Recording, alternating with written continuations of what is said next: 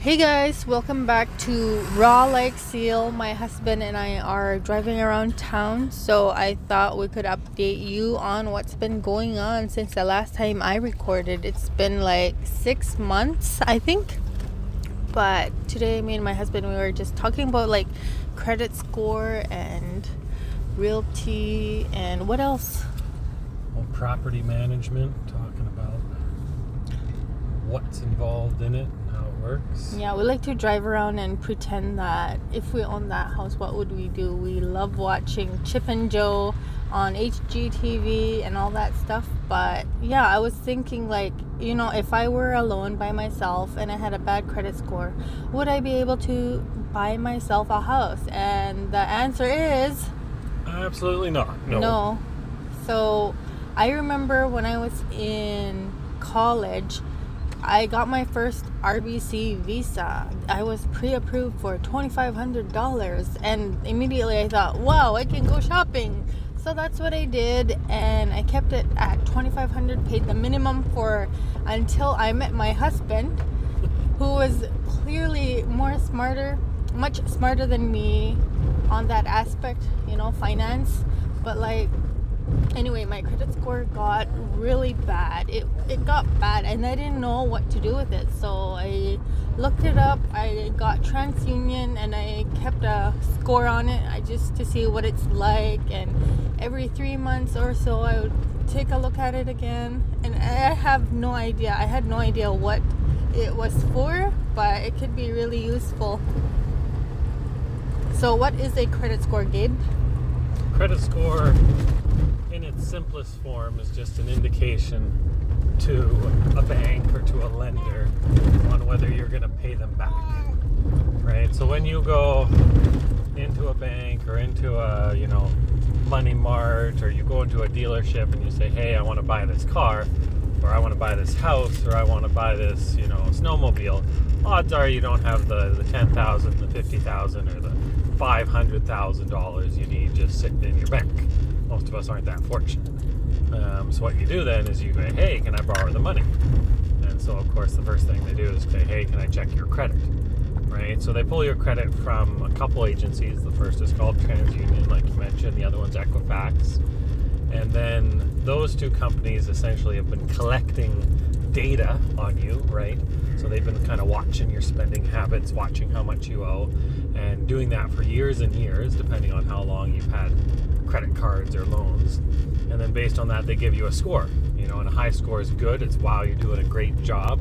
And a low score means, you're not doing a great job paying your debts. Or you're not doing enough. Or you're not doing enough. You don't have a visa at all. Exactly. You might have no score in that case. So we get lots of people. You might have enough money in the bank and whatnot. You're good. You don't owe anything. But if you don't have a credit card, you're not gonna have a score. Yeah, and I've had cases like that where somebody comes in, they get, hey, I have $100,000 in the bank and I want to buy this house. Will you give me a mortgage?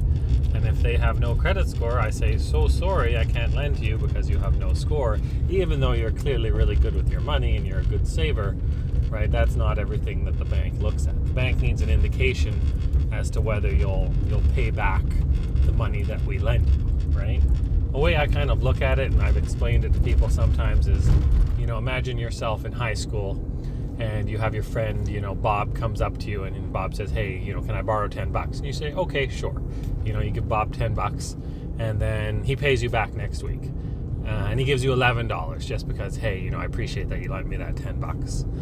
And then Bob comes back to you the next month and say, hey, can I borrow $20? And you say, yeah, okay, yeah, you paid me back that $10 and you gave me that extra $1. So absolutely, here's the $20. And then he comes back and gives you $22 the next week. And you go, okay, this is working out well. But then you also have a friend, let's call him Tristan, and he borrows $10 from you. And you ask him, you say, hey, Tristan, I borrowed $10, you didn't pay it back. And then, you keep asking him and he never gives you the money back. But then a month later he comes and say, hey, can I borrow $20 from you? What's your answer going to be? It's going to be no, right? And that's the same thing with the banks, right? If they see that you don't have, a history of paying back your debts, they're not going to lend to you, right? So that's why it's so important to make sure that you don't, take on more debt than you can manage.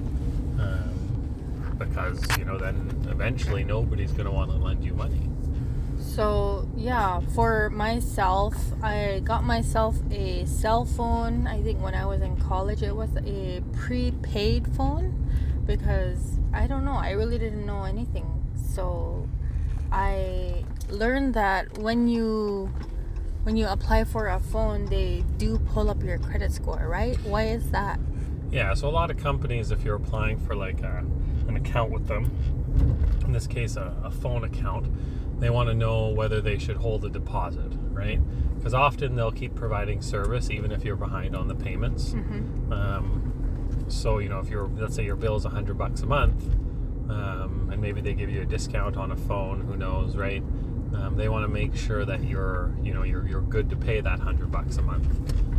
Because they've had a lot of customers who go, okay, I'll sign up for that phone, I'll use it for 3 months before you cut me off for non-payment, and then I'll just walk away and never pay you a cent, right? So these companies, unfortunately, kind of the bad people ruin it for everybody else. The people who sign up for a phone, use it for 3 months, never pay the bill once, then the phone company, of course, disconnects them. Maybe they owe the phone company $400 or $500, so now the phone company has to go to a collection agency and try to get them to collect the money for them. Okay. Right? So that's why, when people do that, now they say, okay, every customer has to have their credit checked, because we've had a whole bunch of people who just walked off after owing us $500-$600, right? So it's their way to avoid losing money. And if they see, hey, you have, a very high credit score, you probably care a lot about that credit score, so we trust that you're going to pay us every month, so, maybe we don't need a deposit from you. But sometimes they might go, oh, whoa, your credit score is really low, so you have to give us, a $300 deposit, which we'll hold in an account, right? And then if you don't pay us, we'll use that to pay off whatever you owe as a backup. Okay. Exactly, right? So all these companies are always worried about people not paying their bills, right? I have a question. How do you build your credit slowly? So you got to start at square one, right? So usually we recommend get a basic Visa card, right? Get something. Often you go into a bank. We cards. No, you don't want to get a We card. In Nunavut, do they help? No. We cards are not credit cards. Okay. You can get a Northmart account, which can help your credit, assuming you keep it at 0. But those are high interest products, right? So when you're dealing with like a department store, grocery store like Northmart, they tend to charge between 40 and 80% a year if you borrow money from them. So we never recommend it, right? The banks, the most you'll pay on a credit card is around 20%, which is a lot, but you shouldn't be borrowing money on your credit card anyways. Credit cards are meant for like day-to-day purchases, and then you pay them off in full, right? If you're not able to do that, the bank will charge you interest, but then you want to pay it off as quickly as possible. The thing with companies like Northmart, often there's a lot of hidden charges too, right? So not only do they charge you high interest, but then they'll charge you like a reloading fee, a monthly service fee, balance check fee, right? And your money just goes, where did it go? You put it in there just to look at your fees. Exactly, right? So it's like those companies are kind of notorious. It's funny though, because my cousin had a We card and he put money in there, and sadly, like he left it for a few months, like whatever, and then there was no money left. Yeah, and that's because of the, I don't know, the fees, dings, the monthly right? fees, and perhaps checking the balance. It just goes lower and lower every time. It's so sad. No, and a lot of those little smaller companies like Northmart, they get away with that, right? Because nobody calls them out on it. It's legal, man. Right, that's why it's often better to do business with a big reputable company, like a major bank, because they're almost always very upfront with what they charge. I mean, they charge anything like a business does. They're there to make money. Exactly. But they're much more honest. This is our fee, and this is when we charge it, and so what you're getting, and there's probably not going to be any surprises, right? Whereas with smaller companies, often it's a little more cutthroat. They're a little more desperate for revenue, and they'll have those hidden fees, right? All right. So long story short, you want to build your credit in a healthy way. Get your Visa. Go to your bank. If you're in a smaller community, you want to Like if you go to a community that has a bank, go there, get your debit card, maybe meet Credit your card. future husband there. Or debit card, credit card. Start off with a debit card and see how that goes. Make sure you have money in there. Make sure you get the right, what is it called, monthly fees? Yeah, the right There are account for your different- need, right? So you just Right want to make sure account you're for not your need. overpaying, right? Exactly. And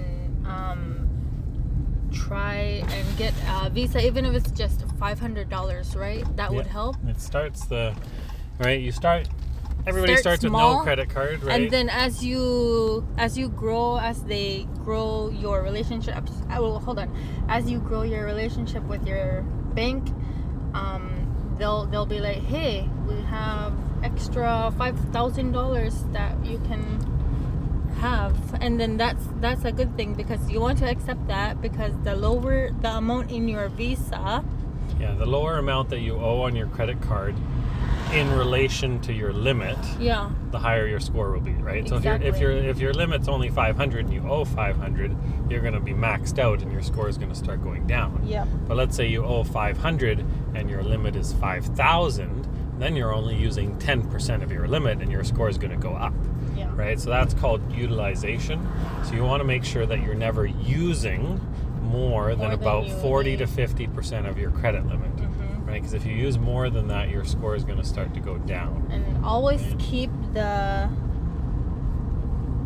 always keep it at 0. Yeah, I mean, if you're able to, it's always, pay It's off your better credit to do card that, in like full. save up your money before you actually buy something, and then pay it off a couple days later. Make sure it goes through and whatnot, and yeah, that's how you start your credit journey. Yeah, that's an important one. All right, thank you guys for listening. Have Thank a you. great day. Bye.